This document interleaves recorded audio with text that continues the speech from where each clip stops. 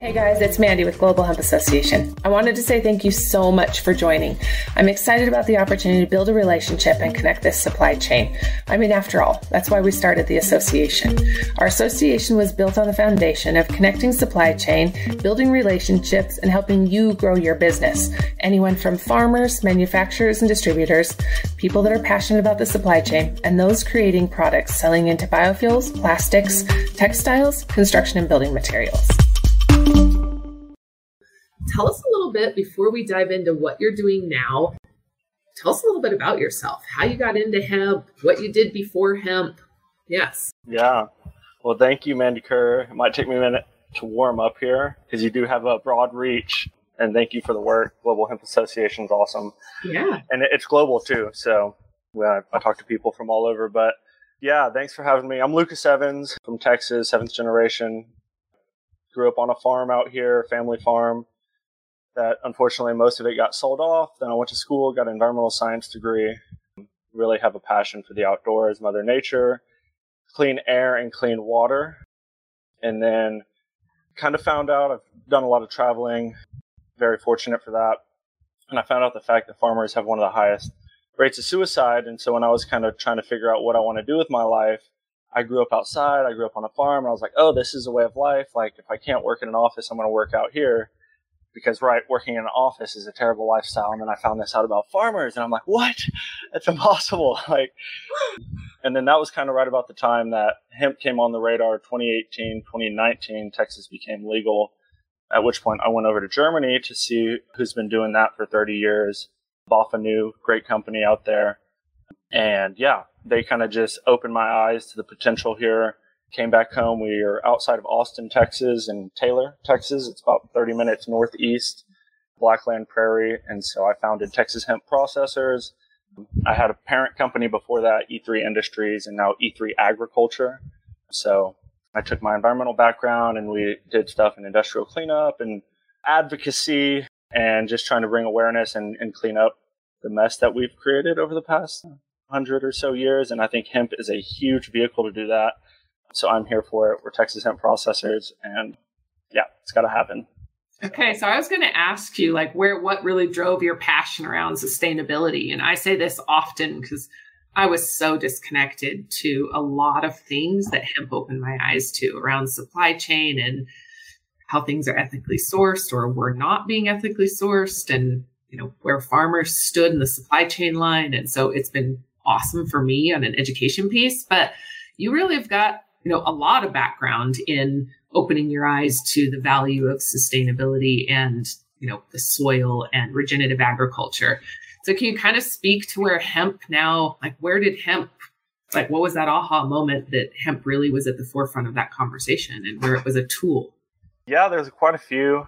I want to shout out Extinction Rebellion. I like it. So, yeah, check them out. Like I said, I'm an environmental scientist, and I don't think people realize the scope of the issue here. It takes a level head and broad shoulders to kind of reckon with this. And I'm a ultimate positive person. The thing is, we just haven't even tried, really. I think we kind of got to this point on accident. But yeah, in school and looking at a professional outlook, pretty much every job I got offered out of school was to do the opposite thing. And I realized that 90% of jobs, the vast majority of what we do to build value is exploitative and it's extractive, and it pits us against resources. It pits us against Mother Nature, and farming and agriculture is really one of the only industries out there. I mean, it's the oldest one that we have. We've been doing it for all of time, that if done correctly can actually improve the environment as you gain from it.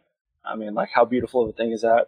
We take the fruits of Mother Nature and if we treat her nice, she treats us 10 times nicer.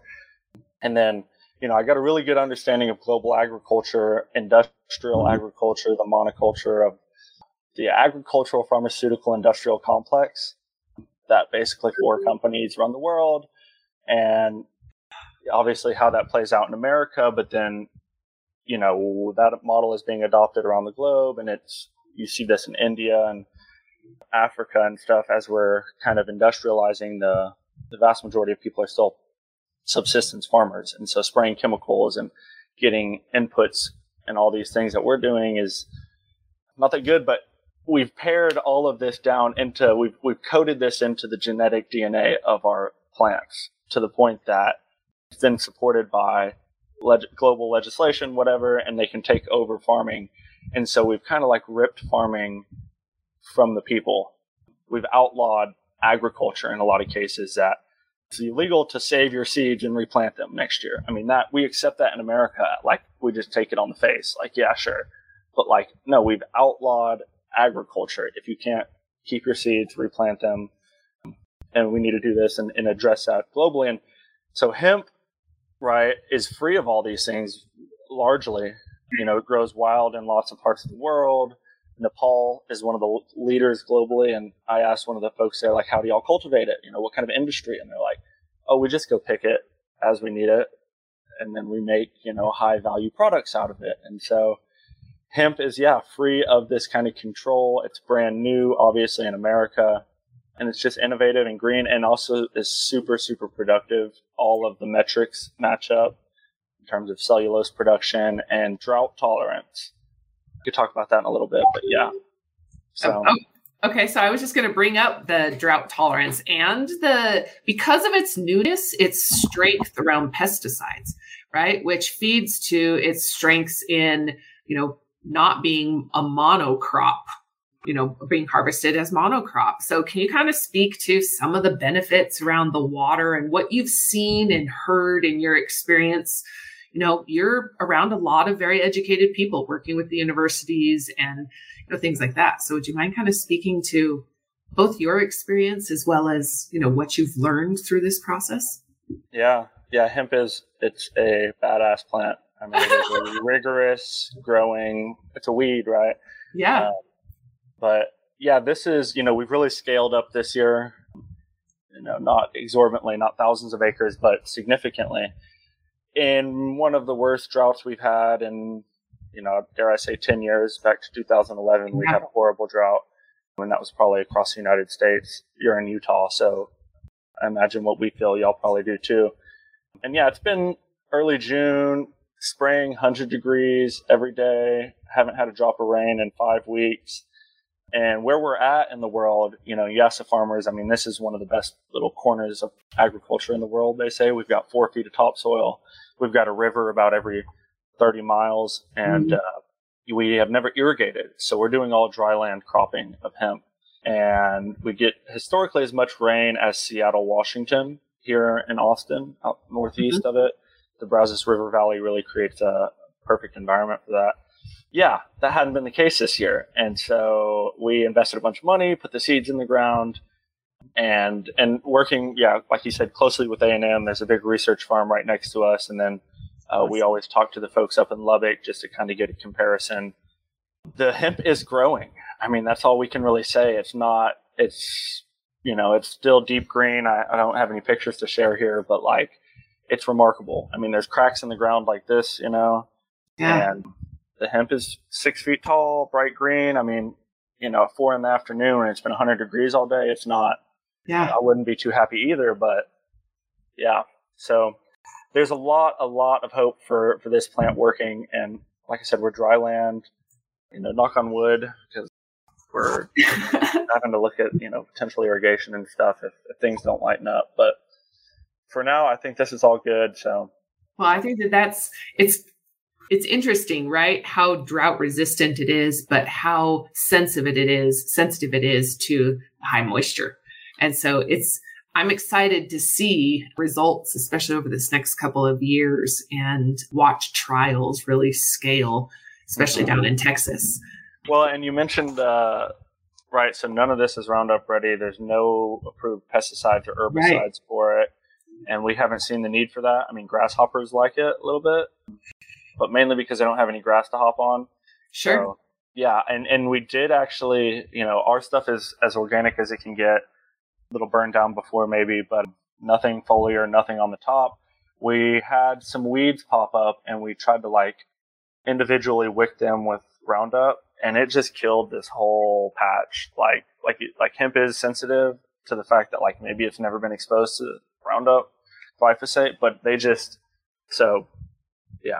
I'm sure they're working on it, but the plant does not like herbicides. Yeah. Glyphosate, at least glyphosate. So yeah. I know there's a lot of farmers out there. A lot of talk about that and a lot of problem in other areas of the country and a lot of articles that have been sent to me about the concern because it's made it impossible to grow where glyphosate has been used. Yeah. That'll be interesting, to see how that plays out. We're going to plant, we have to isolate our fields for sure. Away from other crops. So, in your experience, are you not experienced corn earworm? A little. I mean, we haven't seen it significantly. We have a little bit of this, like they ball up the leaves at the top. I think that might be like a little webworm. No corn earworm. We don't have any seeds yet or any budding or flowers, so I don't know what might pop up then. But yeah, mainly grasshoppers and then a little bit of it's like a little webworm or something that kind of folds up the top growth of it. But other than that, we haven't seen much of a problem. Okay, so I have all kinds of questions that I could dive into about farming specifically, but I kind of want to also talk about what you're doing on the processing side. So I want to shift gears a little bit.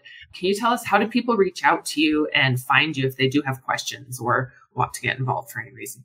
Totally. Yeah. TexasHempProcessors.net. It's not a super beautiful page, but it'll get you there. Or Lucas at TexasHempPro.com. So I'll go ahead and share. We do work with these folks, Texas A&M, I can't see you, point to them, and Texas Tech as well. We try to heed the advice of the universities, and that's a really interesting go-between, but they're in it for us. They're a public institution, and so we're going to, honor that and make the most of it. So. Awesome. Okay, so would you mind telling me a little bit about what you're doing as far as processing? So we talked about farming. You're obviously involved there. Talk to me about your processing and in-product development. Right. So, I know, right. Well, looking at this and seeing hemp as an opportunity, as a new crop, just as like a rotation crop, even if a farmer, 1 in 10 farmers tries this every other year, we're talking about, across the United States, 14 million acres of hemp being grown. And great, but then what do we do with it? And looked around the room and there was nobody there, so we just decided to bite the bullet, and we are building our infrastructure processing. We've been doing it for 2 years now. We're scaling up, so we've really 10x each year. We did 1 acre in 2020, 12 acres in 2021, and we're doing 120 acres this year. And we're and then also contracting with other farmers who want to grow it and sell to us and process either through a toll processing or we'll buy it off them, whatever, just trying to build that entire market. And so, trying to own our whole process through. We debated, the co-op mode. I was for that. I'm not really trying to do this to get rich. I'm just trying to do this at the rate and speed we need to avoid the worst of climate change and others. But so we've got an old airport out here in Texas, and we've filled that with all kinds of machines and conveyors and storage deals. And, we want to own at least 7 to 12 finished products. We're happy to sell raw material to anybody. Give us the specs early enough so we can kind of meet your demands. But anything from raw herd, sized herd, clean herd for building and animal bedding. Raw fiber, we really, obviously don't have too much capacity to clean it, but we can get you some stuff for papers and non-wovens. That's good. But my real interest here I work with a lot smarter people than me. I'm just a go-getter, young guy, trying to save the planet. And that has proven really remarkable. I mean, we have some of the smartest people. I don't know how much smarter you can get than some, but so we work with our chief scientist, worked adhesives and 3M, did a lot of R&D for companies, and we have some molecules that basically remove volatile organic compounds from industrial processes. So hemp plastic's a good one, right? Hemp oil, but the volume we need for that is going to be difficult to meet in the near future. We need something like 250,000 gallons of hemp seed oil a month to justify a biodiesel plant. And give me some conversion on scalability for acreage. So that's actually not that much. I guess I think it comes out to about 7,000 acres. So, okay. Yeah. So, that's not huge in the grand scheme of things. Yeah, but I just saw a report that came out from Frontier Data that showed that there was 15,000 total acres planted. Now, understanding Right. that may not be 100% accurate. We may be off by even 10,000 acres. There's 7,000 becomes a big number if at that point. Right, especially when you have soybean oil and stuff like this on the market. Sure. That's easily. And so we've expanded really. We use soybean oil and cardamom and peppers and all kinds of stuff to make organic compounds. Yeah. The world has really been controlled. Chemistry, universities, the whole thought process has been controlled by the hydrocarbon, which is a really simple, dirty, basic molecule. When you take that to like a cellulose molecule, a carbohydrate, the green economy, organic production, plant-based, it's one, cleaner to work with, and in many ways it can be easier. So we've really taken to like identifying high margin, highly toxic things to address first. So like VOCs, durable goods, down to the point where we've made this plant-based rebar with fiberglass and playing with hemp on that front. But yeah, I mean, that's been tested by the universities, and you can do basically anything with, just a little bit of chemistry and know-how. And so, yeah, we are focusing on composite materials and epoxies, plant-based structural components. And, obviously when you mix that with hempcrete, then you can get a 85, 90% plant-based structure with the structural components and then hempcrete on the inside. And so it's like, that's kind of our goal. And then we'll move on to, when cattle feed and stuff comes around and get into the food side of this. But yeah, right now, a lot of industrial consumer goods. So if anybody's interested in that, we also sell our epoxy independently. If you want to do like some of your own product development, we're working on a kayak internally, a little bit behind schedule, but it'll be out hopefully by the end of this year, a hemp-based kayak. So just a few of the things we're working on. But what are some of the big benefits for the hemp kayak? I mean, understanding that the cost is a little bit of a concern, and I don't know if kayaks before were blow mold compared to whatever type of set in, two-piece. Hey, what got me on the kayak is there was this meme of a bunch of protesters protesting a big oil rig. And they were all in plastic kayaks.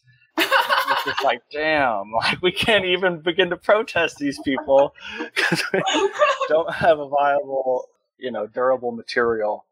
And so we took to trying to fix that one. Fred's wondering, are you using refined hemp seed oil? So this is, right now, it's mainly soybean oil and then cashews and peppers. But we're definitely working with hemp seed. It's just a matter of cost.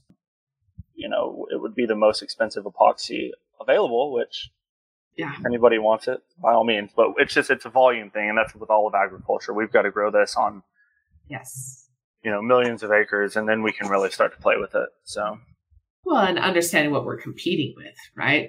There was something that really made it stand out to me when we look at, when we're buying something, we're looking at the cost we're paying, not at the entire life cycle of it, right? Until we're able to scale. So can you kind of talk about what that scale looks like for you? What do the next couple of years look like as far as, opportunity, farm scale? Yeah. Yeah. So we're growing as fast as one can, I think, 10 times each year. So we're looking at anywhere from about 800 to 1,200 acres next year. And I think we've got that kind of locked down. And ultimately, our model is for about 14,000 acres to feed our one facility. And so, and we work with, check them out, Center for Maximum Building Potential Systems. Okay. CMBPS, Plentyfisk. He put together a lot of the LEED certifications from the beginning. And taking a systems approach. I saw Saba's little circle there. Yeah. You got to keep it in the middle of this thing. So, and that gets back to, we talked about this prior to hopping on, like input costs. Obviously diesel and inflation and all this is really hurting us. But with that, if you just have more sustainable practice and you stay within that kind of realm of sustainability, we don't till. I mean, so far we use primarily no-till practice. And so, okay, the price of diesel is outrageous. Well, we really only take the tractor over the field 2, maybe 3 times for the whole for that field for the whole season. Harvest, maybe 1 application of fertilizer, planting, and then a burn down. So, and I was ignorant to really no-till practice, and then really getting into the farmers. Obviously, like we think of a field like, oh, it's fresh, plowed, with the mule team, and that's it. I was like, why'd you go no-till? He's like, well, we were poor in the 80s and we couldn't afford to take the tractor out there in the field. And it never occurred to me that, like, yeah, sticking forks in the ground and ripping it up is like a lot of energy. And so you remove that from the process, well, you've just reduced your diesel cost in half or a third. And then if you don't use herbicides and pesticides like hemp doesn't have. So, I mean, we're able to pay our farmers significantly more per acre than corn or cotton. And then their overall input cost is quite a bit less. So, mitigating these, I mean, also nitrogen fertilizer is outrageous and stuff like that. And so we're all about trying to find alternatives there as well. It's really reducing the bottom line also, right? It's not so much about it being a competitive dollar for dollar. It's what are the input costs that you're competing with? Yeah, I mentioned this. So Texas A&M, we just had a field day 2 days ago, and this was about all crops. And they had a little part on hemp, but they had a brilliant economist there, just an old A&M, you could probably picture the type, economist talking about, like, what is price but the summation of cost. And and then I don't know if I said that right, but basically it's the input cost is what you're ultimately going to make. If you can reduce your input cost, then you can make more money per year. Mm-hmm. And if you can there it is. Yeah. Mm-hmm. Yeah. And so, looking at that as a system versus like, oh, we just want to make max yield every year. It's like, okay, well, great. We've polluted the rivers and we have no topsoil. And I have some very interesting conversations with these farmers out here. I love them to death, right? We need them. But the average age of a farmer is 64. Yeah. And that might have been a 3-year-old fact. But, we need these young farmers coming up with new practices and just a fresh look on these things. And so, yeah. I've pulled some statistics even just the other day that are really humbling when you look at the number of generations that a farm is in a family now. And there are, I think it's like close to 0, like 0.6% over 5th generation or something like that. Yeah, my family squandered it. We used to have at one point 14,000 acres and then 1,000 and then. Well, and you can't blame, I think those numbers just go to show where this shift has to come in, right? Where this paradigm really has to be putting our farmers at the forefront. We have opportunity to grow all of the things that we need and our farmers have to be taken care of. I also saw something the other day, and I'll try to share it on social media here soon, but it really put into perspective the number of people. It was 2 M&M jars, and on the left was the number of people that were in the world, right, that were dependent on our farms, and then the next one was the number of people that were farming. And it was like a full big jar to a couple of M&Ms. And it, like, that to me was very eye-opening about, again, where does each of us buy our tomatoes and our vegetables and our hemp protein and whatever it is that we're going to be driving. That's, I think, where this reality needs to come, and where, for me, hemp was so eye-opening because it connected or brought to the forefront what I was so disconnected from. Right. I was with, Coleman Hemphill and Ross over there. We were walking around the Capitol, and it was just like, when was the last time you had a bunch of young guys in here juiced up talking about farming and about, how good this can be and all the innovation relative, nobody gets fired up about corn or cotton. And actually with this field day, there were farming sexy. Farming sexy again. Yes. That's one of our tags. We need bumper stickers. Or t-shirts, but, yes. Yeah, and that was like, at this field day, and I encourage everybody should have them in their area. Their universities typically have like an AgriLife extension. Yeah. And they have field days, and all the farmers go out. It's like a real field day, and you go out in the field and look at crops. And, they've been hearing the same stuff about corn and cotton for 50 years. And now you've got a bunch of old farmers and university guys looking at a cannabis plant like they've never seen it before, and they can make a bunch of money. And it's like, oh. I'll share one more fact, though, and that's a great point about, less than 1% of people grow all the food for the rest, at least in America. Mm-hmm. And we need to recognize that, and supply change and climate change, and call it what you want, global warming, pollution, all kinds of stuff. I mean, I've heard anywhere from, if you want my honest opinion, I think we have 6 years to like really revolutionize everything we're doing and get back to a more sustainable way. Before it's too late.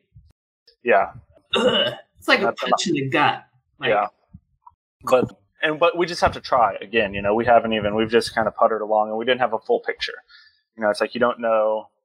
We don't know what we don't know, right? Technology for that reason has been beneficial because the data is undeniable now. Yes. Yeah. But the same economist, he said, and this is a good metric for the global food supply, they use how many days of wheat or how much food is stored if you lost this whole crop. Like how much food is available if we didn't get any more food?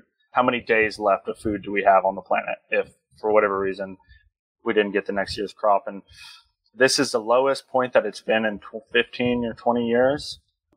But more so than that, and I don't know what this says, we love China, but China is currently storing half of all the world's wheat and 2/3 of the world's corn. So, I mean, that's straight from the horse's mouth. And well, and we look at where, again, this shift. I'm kind of silent because it's just eye-opening, right? We don't see it yet. And the majority of the people that are not talking about it, eat, breathing, and sleeping it all day long, that they're so disconnected from it, and they still go into the store and they still have chicken and they still have beef and they still have flour and they still have, but like, look at the baby formula shortage already. That's in our face. Yeah, golly, America. That's not funny. That's really not funny. It's not. It's not funny. And we have an opportunity with hemp to create a hemp formula, a hemp protein. And there is hemp baby formula, and we're being blocked with policy and regulations. But I think that it is in our face, and it's going to get worse. Right. And so, so let's get away from the doom and gloom a little bit and talk about what is created by opening facility and by doing what you did. What have you been able to do as far as jobs, and what are we looking at as opportunities that really come?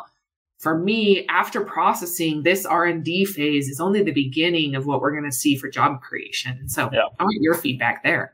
Yeah, we're hiring. I think we've got some people to fill the positions right now. Yeah, but we're going to need at least 350 people over the next 5 years. And Tom Vilsack, he's doing some good stuff. But I mean, jobs, and actually the USDA and the federal government is, they've really changed their language to like one of like, towards like relocalizing and deglobalizing. And with that is jobs, and so we're doing some economic development here in Taylor, and, we're working on some assistance with them. It's in Texas, at least. I don't know if this is true everywhere, but to get public money, all you have to do is say jobs 5 times and technology 3, and they give it to you. And so I think Utah's the same, but backwards. Like technology, we're such a tech hub. They're like, oh, you're doing tech? Okay, we're interested. Right. Yeah. So you've got to kind of change that paradigm. Yes. Away from, because it's really, and this is what I get back to, is that we don't have really any positive modes of profit. And if we can develop systems and jobs and opportunity around a positive from the foundation, it's a good thing. We're going to do it. I don't think we're inherently bad. We took oil. If oil was a good thing, then we'd be in if oil just happened to clean up the earth or do something like hemp, then golly, use the shit out of oil. And that's what we want to do with hemp, just put it everywhere. Like just find a reason, put it in your walls, put it right on it, wipe your ass with it, pay people with it. Anything. And we can do it. I mean, I keep getting back to this fact of, to me, it's not doom and gloom. It's like we literally got here just kind of fumbling through history, and then we found oil, and we're like, oh, great, we can do everything with this. And then we're like, oh, shit, we might have the first green revolution, we thought we were going to run out of food, oh my gosh. And then we just spent a little time on it, and we got ourselves 40, 50 years, but it's just because we tried. So we just have to give it a little effort. And yeah, jobs, really. That's my whole goal here. And that's really was, because when I went to Germany, I was like, money. Where's the money at? And they're like, look, don't worry about money. We employ 375 people. We all drive nice cars. We live in a nice place. We're good. We can retire. And it's like, maybe that's a way to think about things. So, yeah. And again, this has to be more than just money, right? This is not, if people are looking to get into the industry on a get rich scheme, it's just not going to happen. This is definitely a long-term play. And so, I guess this is what I wanted to say was, make farming sexy again, but like just refocus on because there are entire universities dedicated to petroleum engineering, and like total curriculums. And it's like, people don't even know how to think about it on the other side, but I'm starting to meet people, especially within the hemp space, of like, there's a group out of New Mexico, and they're just like, young people doing high level organic chemistry, and we can do these things. And now we have, one of our tags is introducing Silicon Valley to silicon. It's like, we could do whatever you want with it. You can make and actually we're working with Samsung maybe to sneak some hemp plastic or some aspect. They're building a $17 billion factory here in Taylor, Texas, if you haven't heard. Yeah, taking all our water. You've heard about this. Yeah. Yes. Well, I heard from you. I follow you on social media, and you were doing something and had mentioned it on social media. Yeah. We gave them, the house, the car, the kitchen sink, all the water. And so we are here because of agriculture, that's like why we're here in the first place. So maybe we should like pay attention to it. And even and we work with A&M, obviously they do agriculture, but then like even at the local level, the community colleges and stuff, if you really go there, like they offer like, automotive, HVAC, electrical, plumbing, trade schools. We don't have, and all of those things apply in the field in some cases, but we need like these community colleges to be talking about like, textile manufacturing, machining, chemical refining, biorefining. Yes. I don't know. It's got to be a top down and just teach people. And people don't even know. Yeah. So. Well, and that's what makes me excited. So I'm really excited about getting involved with the land grant universities, not just on the farm side, but on that product development side, because I've said for a long time, if we can just get this in the hands of our kids, they'll change the world with it. Like, yes, for example, are a perfect person to take this and run. And I go back to like the need to get the younger generations excited about the farming aspect and the production aspect of this. And so, well, and anytime I like interview people or we try to bring somebody on, I'm just like, what is one thing, everybody's got that one thing in their life. It's like, why is that? This could be way more efficient. This could be way simpler. Or why do we waste this? My favorite one is like, why do we cut down trees to wipe our ass? It's like, how disrespectful is that? We cut down 1 billion trees a year. So just, and you can't get distracted on every one, but if you've got one person really interested in that and they just want to like find out what does a paper mill look like, and it's fun. You'll find out and go see one and see the scale of this, and the money will turn on eventually. I don't know. Money likes to see this tech. They like a simple fix, like where's that algorithm? I just want the code. Money follows value. It always has, and it always will. Right? Yeah. If we're providing good value, it will. It will. And so better product, more sustainable. And I think that as much as penalties suck, I think they've definitely helped when it comes to the carbon footprint and the awareness that's coming around the impact that companies are making by their poor manufacturing practices. Yeah, tax the hell out of these guys. And I don't care about the price of diesel or gas, honestly. That's the price of doing business. It's, you can get in and harness the power of 400 horses. Like, how hard that would have been to do 100 years ago? Get 400 horses to do one thing. Sorry, it costs. And it's hurting me too, but this is no joke. This is no joke, people. Yeah. David Carlson. We're doing everything we can for Dave Carlson. I love it. I love it. I love it. Okay. So when you talk about like people that are really doing things right, you've been around a lot of organizations. Who should we as an industry and as an association really be paying attention to and lifting up? Maybe technology that's not spoken about a lot, or processes, people? Yeah, all those things. I mean, I guess on we'll start this way and then work our way out. Yeah. I'm here in Austin. Obviously, Restart CBD is a great company. I think they're kind of the most prepared and aware of what's going on within like the cannabis medical usage. Yeah. And then Hempress Hygienics, check them out. They're trying to do hemp feminine products and all organic, keep things clean.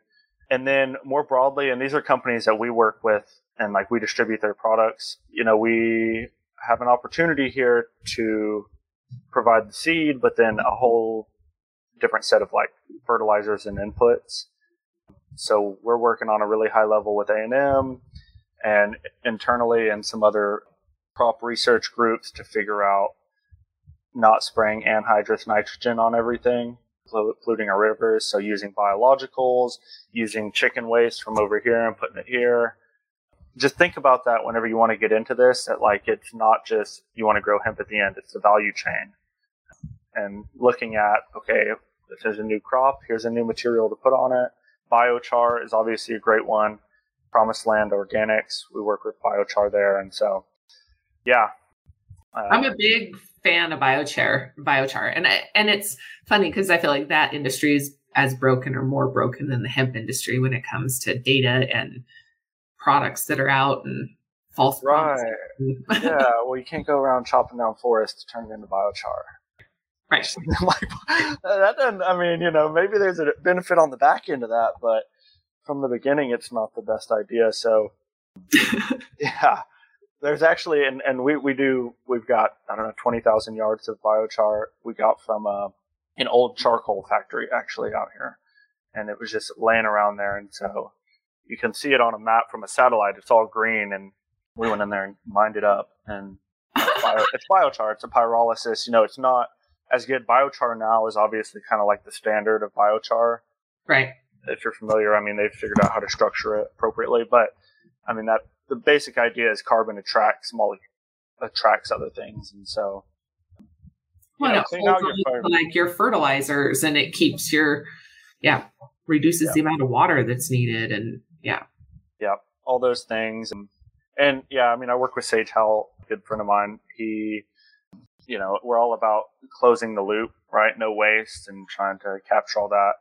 And then I just got to shout out our Bluebonnet Bioscience. That's kind of our internal bioscience company working on feed formulations, and that's the plastics that we talked about in the molecules. So Bluebonnet Bioscience, you might be hearing about them in the next couple months. Yeah, I would love to hear more about some of those products. That's just exciting to me. That's obviously where my brain does not function very well, so I love learning. Well, yeah, we just have to be careful that what we're doing is, FDA and all that stuff. And so, but it's coming. It's definitely coming. When you're ready. Yeah. All right. Awesome. So there have been lots of great comments. One, Tasha had a question, wondering what you're doing internationally. She's working in Africa. Yeah. What are you doing internationally? Everything that we can do. Okay.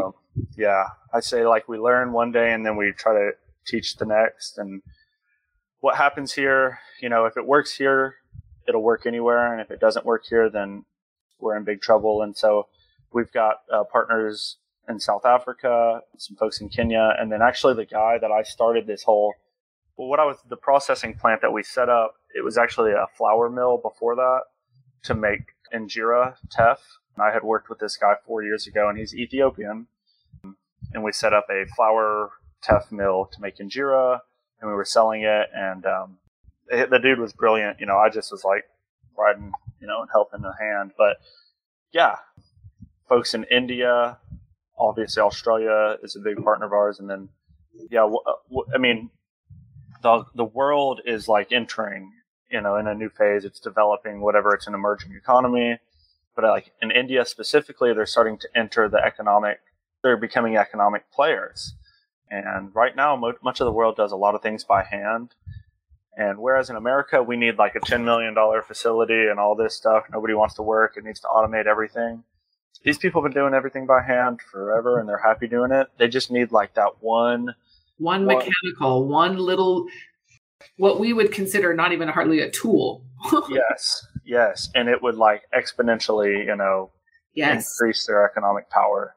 And so there's a lot of ways we can do that. So Tasha, let's talk. And Saba knows about this too. She's a great ally in all of this. So yes, shout out to Saba, shout out to Tasha. She's also incredible. She's got great connections, very involved in the coffee industry and coffee markets there also. And so that's pretty exciting. She said that she has communities in India that continue to reach out, that are severely, impoverished also. So very well connected. I think that's what becomes very exciting, is the ability to make such a huge impact in rural communities, right? We kind of talked about that when we look at like, how is the industry going to scale and what's it going to take to scale from where we're at now to what our potential is, even in 5, 10, 30 years.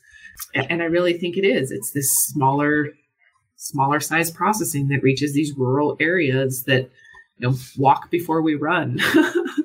Yeah. I can't figure out why people keep failing at this. I mean, obviously we're not in the best. We're not out of the water.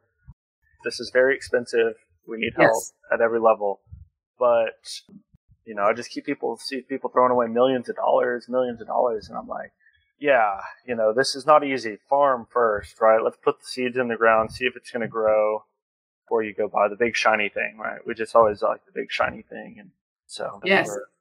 Tasha says hempcrete, no more mud huts, right? And I think this kind of brings back to where we're at, Lucas, in life, and where, most people are in the world, and the impact that we make around the housing piece alone, which is a very small piece of this huge market or huge opportunity. And so, do you have anything you want to add on this piece? Well, I just saw 1 week ago, I don't know who gave the money to them, but A&M just got $3.7 million to research hempcrete applications. Awesome.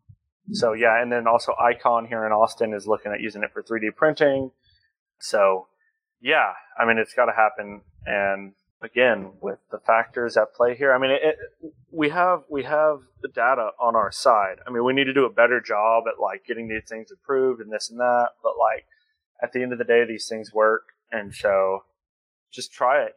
Every little person, every little group out there, one hempcrete deal. We're going to do a bathroom at our place. That just generates the economy, lets people know, hey, this feels good to walk inside. And I made this, So every little one, it's going to build up and have a great ripple effect. So and I think a critical mass here that we're getting close to. That's what I was just going to say. I think that it's important when people start to see it and touch it and feel it, and then we'll start to see this real exponential growth. And it's no longer just a conversation. It's actually happening for people, and it's no longer a disconnect. It's actually right there in their face. So pretty exciting. I'm excited about everything you're doing. But Lucas, anything else you want to add? No, just keep up all the work out here. Y'all found the right thing in hemp. It's what's brought together a great team for me, for sure. Yes, power to the farmer, mainly power to the farmer. Put them in the driver's seat. These are the most brilliant people out there. When I started getting involved in this, I grew up on a farm. I was around it, but I wasn't like a farmer. During the day, they work with, they understand and read Mother Nature perfectly. And then at night, they go work on like high level mechanics. And, I was always like, they're building their rocket to space at night. And so, say thank you, find out where your food comes from, reach out to us if you want to know about hemp, or, we do a lot of stuff in agriculture too, broadly. So it's lucas@texashemppro.com. And keep it up in Texas. Our parent company, our website, our movement, theearthendeavor.com/agriculture. That kind of takes you a little more to it, talks about, some of our epoxies and our advanced products. But this stuff is happening at light speed, so bear with us. I tend to do this stuff first before I make a page about it and talk about it. So someone used to say all the time that we're fixing the plane while it's flying. Like, we're out of time. We've got, the plane's in the air and we've got to hurry up and fix it. And so, yeah, yes. For sure. That's where we're at.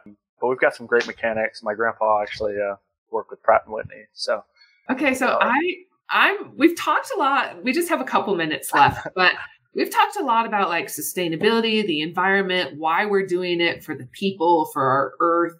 But we're also coming up on a huge opportunity for capital and revenue potential, for generational wealth that we can create I see we're at the forefront of an industrial revolution, right? This paradigm shift. Can you kind of speak to what that looks like and why should people be getting in now when it comes to, especially for those guys that don't believe in climate change? Like, cool, put that aside. What else is there? And it's huge.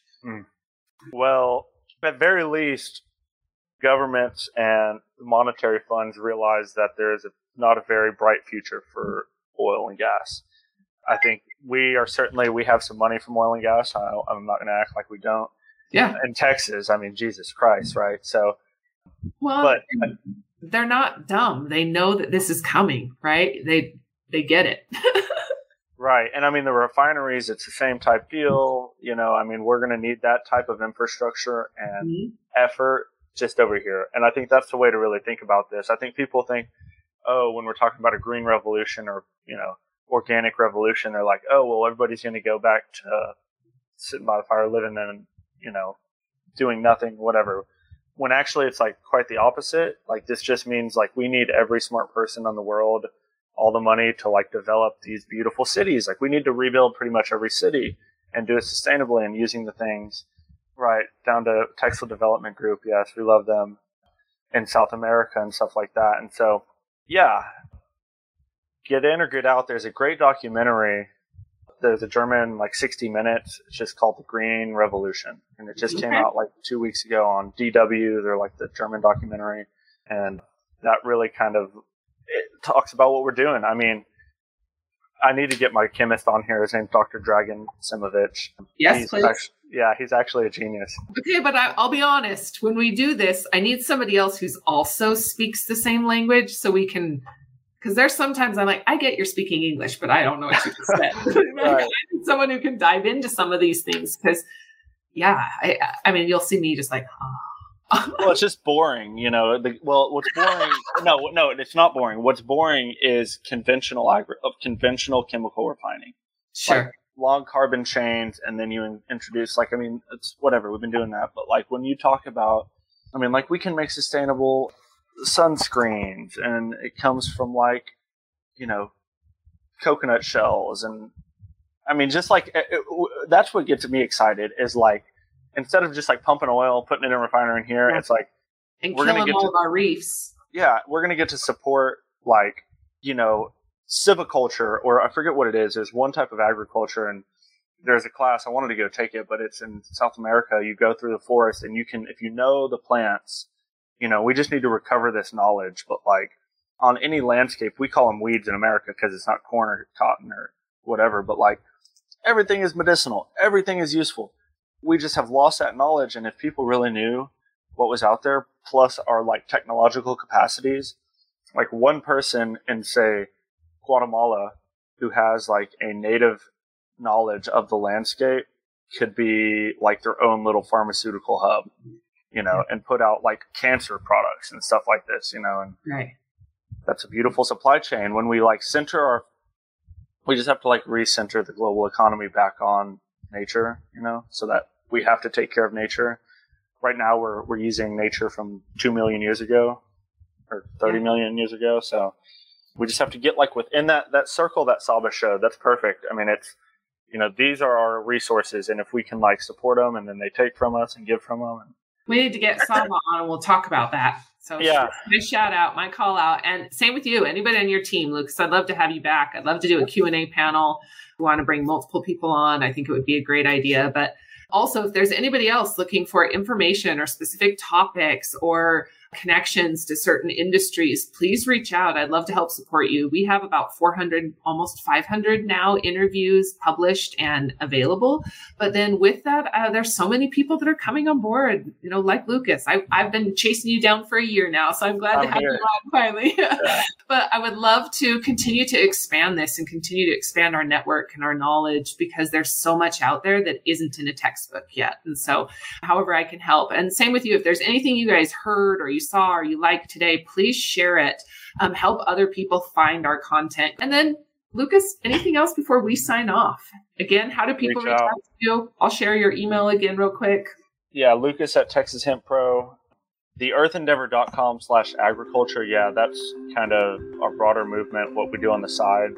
Awesome. Yeah, we're involved in a lot. But awesome. Check us out, TexasHempPro.com. Thanks. Absolutely. Okay. Well, you guys are awesome. Thank you very, very much. And we will see you guys later.